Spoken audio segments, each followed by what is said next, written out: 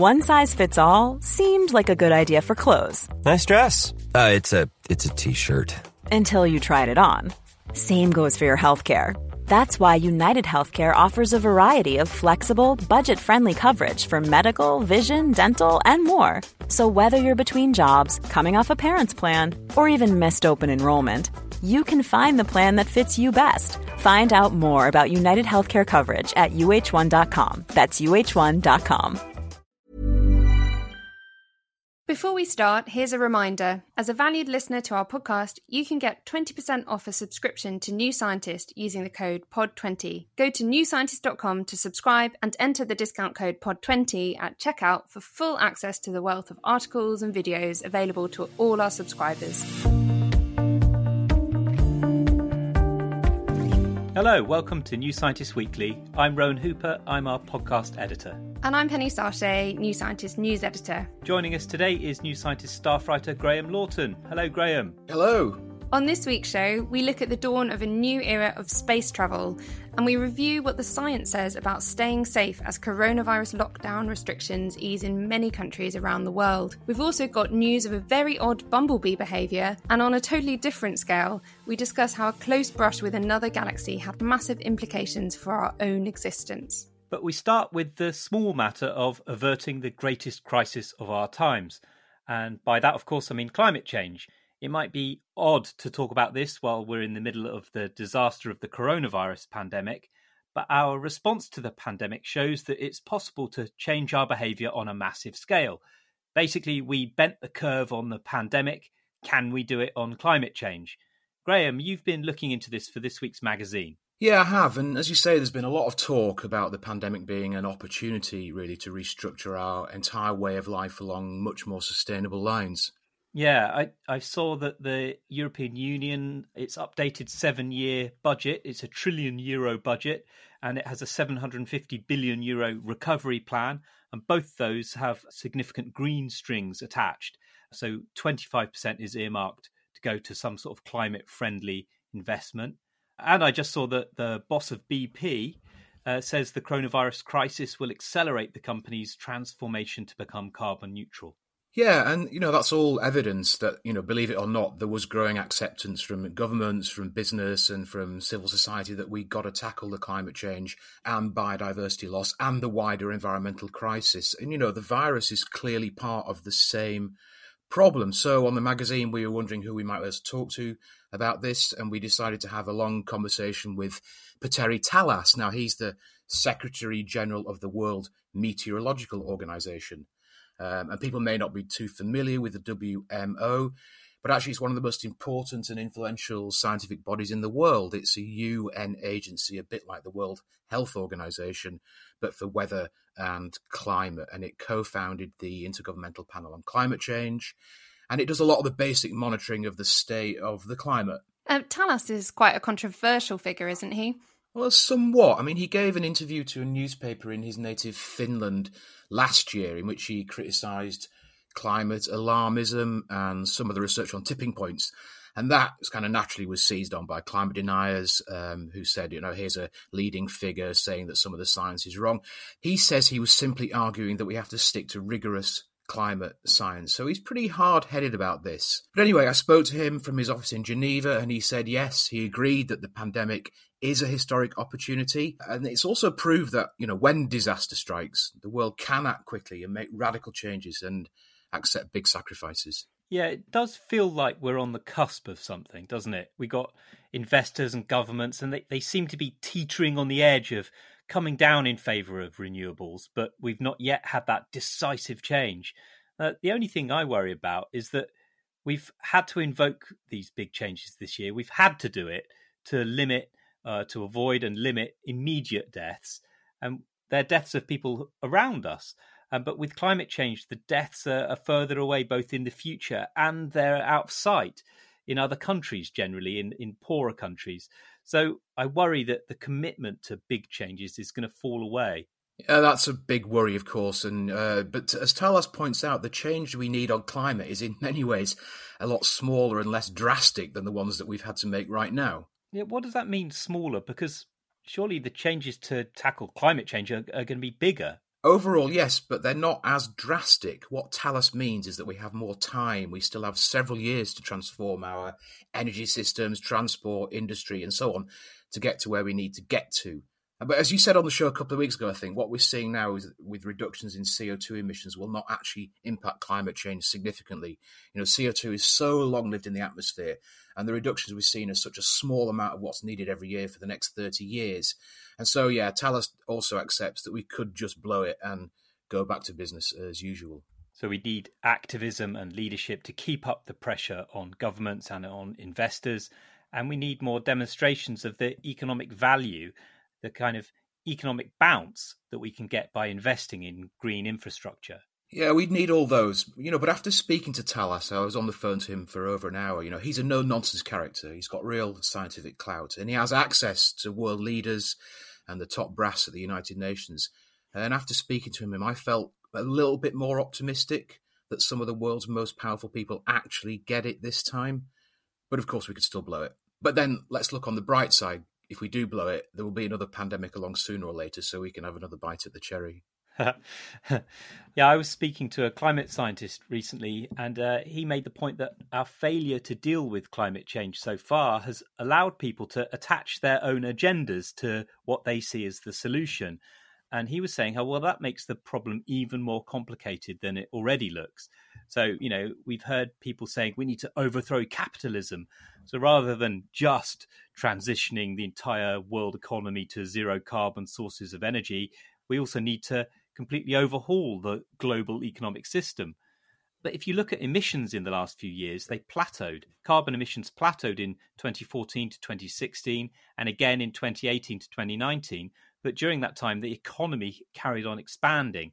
So it's easy to rail against capitalism, but it just makes things more complicated than we need to. I do think, though, there's something about consumerism, especially hyper-consumerism among the relatively rich members of the world. And I can see that for a lot of us, the lockdown restrictions might have changed some of that. So for quite a large number of people, it was just normal to hop on a plane for a break once a month for the weekend. And you can't imagine that returning to being the norm for quite a long time. So that sort of gives me hope that it's kind of reset some of those really sort of climate damaging norms, perhaps. I mean, imagine now people flying all over the world just to have a 30-minute meeting in an airport, when now that we're all so used to telecommunicating. That gives me quite a lot of hope. Yeah, I mean, Thales himself says that he thinks hyper-consumerism is one of the things that might change as a result of this, because people have just learned that they don't actually need it. And international meetings have happened by Zoom and on video technology. And he thinks that that might be the best change that comes out of this pandemic. What do you think about how likely is it now that a lot of big businesses are having to rethink their plans for the next year or two anyway? Are you hopeful that that will mean that they really do accelerate their plans to transition to a greener way of working sooner than they otherwise would have done? I'm hopeful, but I'm not confident if that makes sense. I think that an awful lot of people will be in such terrible state financially. A lot of businesses will be in such terrible state financially that their immediate priority will be to get back on their feet, and that there's a window of opportunity here. But I think if we allow economic recovery to dominate the conversation for 3 to 6 months, then I think we will just simply slip into our old habits again. We really have to hope that we don't have to wait for yet another pandemic before we really get this going then. Indeed. Now it's time for Life Form of the Week. Penny, what is it this time? Well, we're big fans of bees at New Scientist, so this week it just had to be bumblebees, due to a new finding that they can actually force plants to flower early if they're struggling to find food. When I heard about this, my first thought was how every organism seems to rain down the pressure and the horror onto lower levels. Either of you read Madeline Miller's Circe, the big best? Yeah. Actually, it was the first book I read on lockdown. I really enjoyed it. Yeah. So I've just read it, and maybe it's because of that. But, that's about the Greek goddess Circe, and there's a line in it about the great chain of fear. So Zeus raining down fear on the other gods, and the gods to lesser gods, to mortal humans, to slaves, to animals, and so on. That's what it made me think of, this bees thing. But go on, bees can force plants to flower. Yeah, they really seem to. And it's really quite bizarre. So a team in Switzerland found that when bumblebees are deprived of food, they start piercing small holes in the leaves of plants. And by damaging plants in this way, they seem to trigger them into flowering earlier than they otherwise would. And that provides pollen for the insects to then go and collect. That is so weird. How effective is it? Well, it really does seem to work. So in experiments, they found that this leaf damage seemed to make black mustard plants flower over 2 weeks earlier, and tomato plants started flowering a month early. So that's a really neat trick. Bumblebees normally come out of hibernation in early spring to feast on the pollen of new flowers, but they can often emerge too early and then struggle to find food. And do we know how leaf damage makes plants flower? So that's the big question. We don't actually know. Generally speaking, though, we know that stress can push plants to flower sooner. That's an evolutionary survival strategy. So when the going gets tough, it makes sense to hurry up and reproduce so that you don't miss out on your chance on passing genes on to the next generation. Okay, so if I'm bored of waiting for plants in my garden to flower, can I just puncture holes in the leaves and get them to flower? I was pleased that the team did actually try that, not in their gardens, but to see if they could replicate it themselves. But it just didn't work. And that's really intriguing in itself, because it suggests that there's something about the way that the bumblebees do this that is special. So one idea is maybe they inject special chemicals in their saliva into the leaves when they pierce them, and that might have some kind of effect. And what about climate change? Because there's been a lot of concern about how climate change may disrupt the timing of events in spring. So young birds could hatch before insects are available to feed on, and insects can emerge before there are plants ready to sustain them. Does this mean bumblebees will be okay with this trick? Obviously, we can't say for sure, and they're probably still in some danger, but it is really sort of great to know that they at least have this trick up their sleeves for coping with this kind of problem. Time out, we want to tell you about a live online event on Thursday the 4th of June. It's called Alien Oceans on Earth and Beyond. Join Kevin Hand, an astrobiologist from NASA's Jet Propulsion Laboratory, as he guides you around the best places to find life in the solar system. It may be that the small ice-covered moons of Jupiter and Saturn harbour some of the most habitable real estate in our solar system. Life loves liquid water, and these moons have lots of it. Some of these moons are just so fascinating. I think I'd probably say that Enceladus is definitely my favourite. Oh, I don't know what my favourite one is, but yeah, they are. You can find all about them on Thursday the 4th of June at our live online event. Visit newscientist.com/events for more details. Next up, have a listen to this. And liftoff, the final liftoff of Atlantis on the shoulders of the space shuttle. America will continue the dream. Roger, roll, Atlantis. Rowan, what was that? That was the space shuttle Atlantis taking off in 2011. It was the last time a crewed spacecraft launched from the United States. That you heard the commentator on there saying, America will continue the dream. But the thing is, the dream has been on hold for all this time since then, since 2011. But now the dream is back on? It is. Elon Musk's company SpaceX is about to launch a spacecraft to the International Space Station, and it'll be the first time in history that astronauts have reached low Earth orbit on a commercially built spacecraft. So it really does mark the start of commercial space travel, and that's why I'm excited about it. It was supposed to launch on Wednesday, but the launch was scrubbed because of poor weather. Scrubbed. Yeah. Rather than say delayed, they needed a more macho word, so they say scrubbed. The next launch window is on Saturday. So NASA have paid SpaceX huge amounts of money for this, haven't they? They have. They've also given money to Boeing, but it still worked out much cheaper than if NASA did it themselves. So the space shuttle, for all its brilliance and iconic status, was unbelievably expensive. Each launch cost $1.8 billion in today's money. That's just one launch. But SpaceX is charging NASA $55 million for each launch, and it's going to be able to get that down a lot cheaper. Elon Musk has said as low as $2 million per launch, which is ludicrously cheap if it can get that low. Even if it gets anywhere near that, it's unbelievably cheap. The best way of describing what's happening is that NASA has now decided to rent a taxi instead of owning their own car. And renting a taxi is much cheaper than owning your own car. And in just the same way, renting a ride in someone else's spacecraft is much cheaper than building your own. Either of you two Did you follow the attempted launch on Wednesday evening, Graham? Actually, my dad asked me where to look for it in the sky, and I had to admit I had absolutely no idea. Orbital dynamics are not my strong suit. Weirdly, I actually had to miss it due to another commitment, which is just not a phrase that I get to use very often these days. No.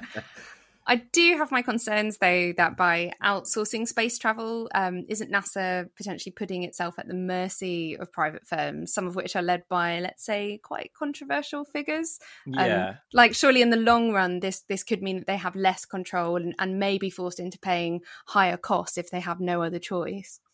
Well, I think that's built into the contracts because NASA are still trying to build their own launch system, but that's for deep space and for the moon. And when they do it themselves, it's massively overpriced and massively delayed. You know, we were talking earlier about overthrowing capitalism, or I was. This is an example of the market finding a solution in a cheaper way. The boss of NASA, Jim Bridenstine, says it's about commercializing low Earth orbit. By doing this, NASA has effectively ceded low Earth orbit to commercial companies. And that allows the agency to concentrate on bigger things, what it sees as bigger things, like going back to the moon. It's planning to go there in 2024. Yeah, but as well as that, one of the big deals about this is that it allows the US to take back control of rocket launches from Russia, right? Yeah. So for years now, America's had to pay Russia to get its astronauts to the space station. Overall, it's paid more than $4 billion to the Russians for this. And now NASA can keep that money and invest it in other things. And also the Soyuz rocket used by the Russians, it only holds 3 people, and the new SpaceX Dragon capsule can hold 7. Does this take us closer towards tourism in space? Yeah, it really does. SpaceX, as well as other commercial spaceflight companies such as Blue Origin and Virgin Galactic, are all planning space tourism ventures. As we've already said, I feel bad enough about regular flying. So the idea of starting this whole new massively carbon intensive industry for the ultra rich is not exactly appealing right now. No, I can see that. I guess you could argue that this sort of development will help fund technology and infrastructure that will help renewable energy take over. Jeff Bezos and Elon Musk have both said things to this effect. But the fact remains that they also both want to develop space travel. They both want to go to the moon, and Musk, of course, wants to go to Mars. It's a new kind of space race between commercial companies rather than superpowers. Let's give the last word to one of the astronauts set to pilot the Dragon spacecraft, Bob Behnken. He also actually flew on that last space shuttle mission in 2011. He said, "We set the future up to continue to blossom." That's our Sci-Fi Alert. As you know, the Sci-Fi Alert sounds when we have a story in the news this week that has already been written about in science fiction. Rowan. This one has spooked me a little. You know this thing about contingency in evolutionary biology, right? Yeah, so this is the idea that small events can have huge consequences in the future for the way that life evolves. That's right. So, for example, if a certain group of species goes extinct, it obviously shuts off their entire future potential, and entire groups of animals have gone extinct in the distant past, and evolution has taken a different course as a result of that. This was one of Stephen Jay Gould's most influential ideas, wasn't it? Yeah, so the Harvard paleontologist Stephen Jay Gould, he used to say that if you rewound the tape of evolutionary biology, you'd get a different outcome each time, because basically the future is contingent on the past. So I'm used to this idea happening in evolutionary time, over hundreds of millions of years on this planet, but this week we've seen evidence it might happen on a cosmic scale over billions of years. Astronomers have discovered that the galaxy Sagittarius orbits our galaxy, the Milky Way, and sometimes it gets quite close. And about 5.7 billion years ago, Sagittarius brushed past our galaxy with only a gap of a mere 26,000 light years in between. That doesn't sound like too scary of a near miss. No, it's not exactly close. But the gravitational tug does seem to have had this massive effect on our galaxy, and it started a period of star formation in the Milky Way. And one of the astrophysicists who's been studying this says it's like throwing a stone in a lake. And the Milky Way was nice and calm, and then Sagittarius passed by and created ripples in the galaxy's density, so some areas became more dense and started forming stars more efficiently. And it could be even that our own solar system may owe its existence to this disturbance in the force created by Sagittarius 5.7 billion years ago. Wow, so a random brush with another galaxy might have birthed our own solar system. Yeah, that's the idea. And that's the thing I found a bit spooky. Cosmology often has the effect of putting things into perspective and showing us what a minuscule speck we are in comparison to the rest of the universe. And I guess this adds to it. It's another twist on that. So I'm intrigued to know what your sci-fi link is here. Yeah, it's a tenuous one, but if you let me have mythology count as sci-fi, I can do it. Oh yeah, we'll allow it, but are you taking us back into Greek mythology again? Yeah, I actually did try to do that, to think of a way of getting the Greek god of the sun into this, but I couldn't make it work. Every culture has its own myths about how the sun came into existence, and the one that seems most relevant here is from ancient China. In ancient Chinese mythology, there were 10 suns in the sky.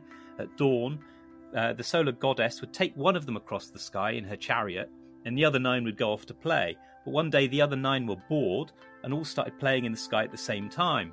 So the 10 suns in the sky caused intense global warming and catastrophic climate change. And it was only until an archer called Ho Yi shot and killed 9 of the suns that the climate was restored. So that's it. It was random chance leading to the existence of our sun. It doesn't get much more tenuous than that, thanks. Many countries around the world are now starting to lift some of their coronavirus restrictions, meaning some people are returning to work or school and getting out and about more. Penny, you've been looking at how best to keep safe. Yes, in this week's issue of New Scientist, the writer Linda Geddes delved into what the data says so far about how and where the virus is transmitted and how to interpret all of this if you're looking to keep your chances as low as possible of catching the virus if you need to start going out and about more. And what's the main takeaway? I think the thing that really struck me the most is just how much more likely you are to catch it in the home if you end up in the home of someone who is infected. So, for example, a study in China found that the risk of a coronavirus infection being passed on at home or by repeated contact with the same infected person was roughly 10 times greater than the risk of passing it on in a hospital and 100 times greater than doing it on public transport. So you can really see why a ban on visiting other people's homes is still in place in many countries, including the UK. Right. In England, you're allowed to meet up with one person from outside your household, provided you do it on the outside and you maintain a distance of 2 meters. Is the science around that sound? So it's actually tough to say for sure. It really does look like it's harder to catch the virus outside than inside, but it may still be possible. The 2 meters guideline is based on the fact that large virus-packed droplets usually settle within only a few meters from their source. But there is still an open question about smaller droplets. These can travel much further, but then they also will contain less virus particles and also be more easily dispersed by the open air currents. So we don't really know yet whether these can cause infection or not. And what about schools? They're due to reopen for some age groups in England on the 1st of June.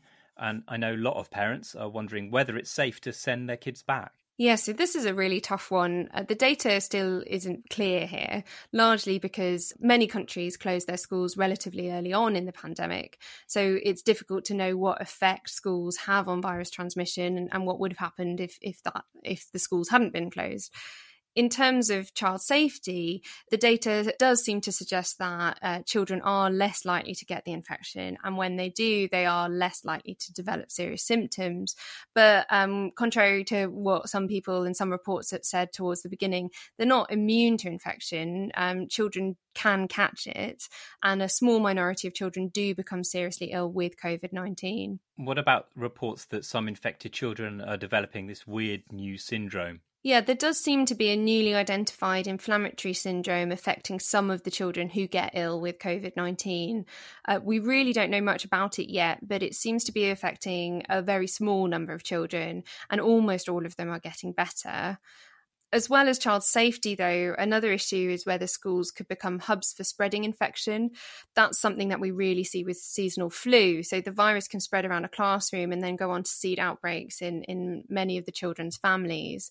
And It's possible that the coronavirus does spread at schools, but the data so far suggests that it really doesn't spread to the same extent that flu does in these environments. It's such a difficult decision for parents to make.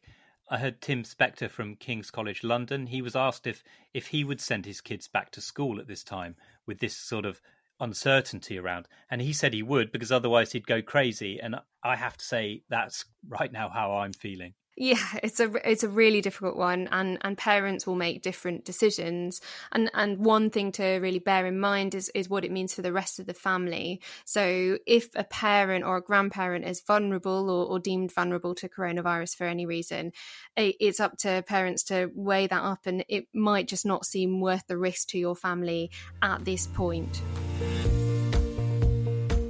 That's all for this week. Thanks to our guest Graham Lawton, and thanks to you for listening. Do tell your friends about our show. Remember, you can read all about these stories and much more at newscientist.com, and there's 20% off a subscription to New Scientist if you use the code POD20. That's right, POD20 at checkout gets you your subscription discount. Do also please vote for New Scientist Weekly in the British Podcast Awards Listener's Choice category. Go to britishpodcastawards.com/vote to support your favourite science podcast. Yes, that's britishpodcastawards.com/vote. Do get in touch on Twitter at New Scientist Pod or email us at podcast@newscientist.com. New episodes go live each Friday. Subscribe to our show at the usual place you get your podcasts. And until then, take care. Goodbye. Bye.